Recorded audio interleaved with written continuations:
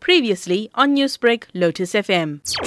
So what we can expect from court this afternoon is the results of the petition. Because if you recall, Omotoso's legal team, particularly Mr. Daubermann, decided to contest Judge Irma Schoeman's decision to have this court hearing or sit for all 97 charges. Again, they had the main issue was the issue of the indictment, saying that the indictment that is being used for this court should have been a new one, considering the fact that the trial had started afresh, and saying that even though they did not have a problem or they did not contest this court sitting for all 97 charges, they felt a need to raise that issue now because they felt this court only had jurisdiction over only 7 out of the 97 charges.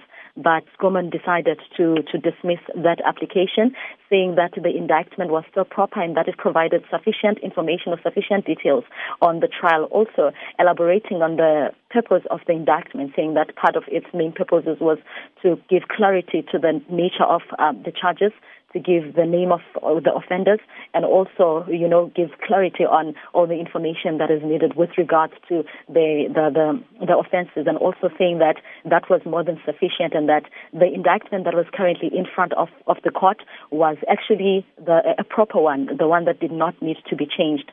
So Daubermann, who represents Omotoso, decided that they were going to petition this on the Supreme Court of Appeals.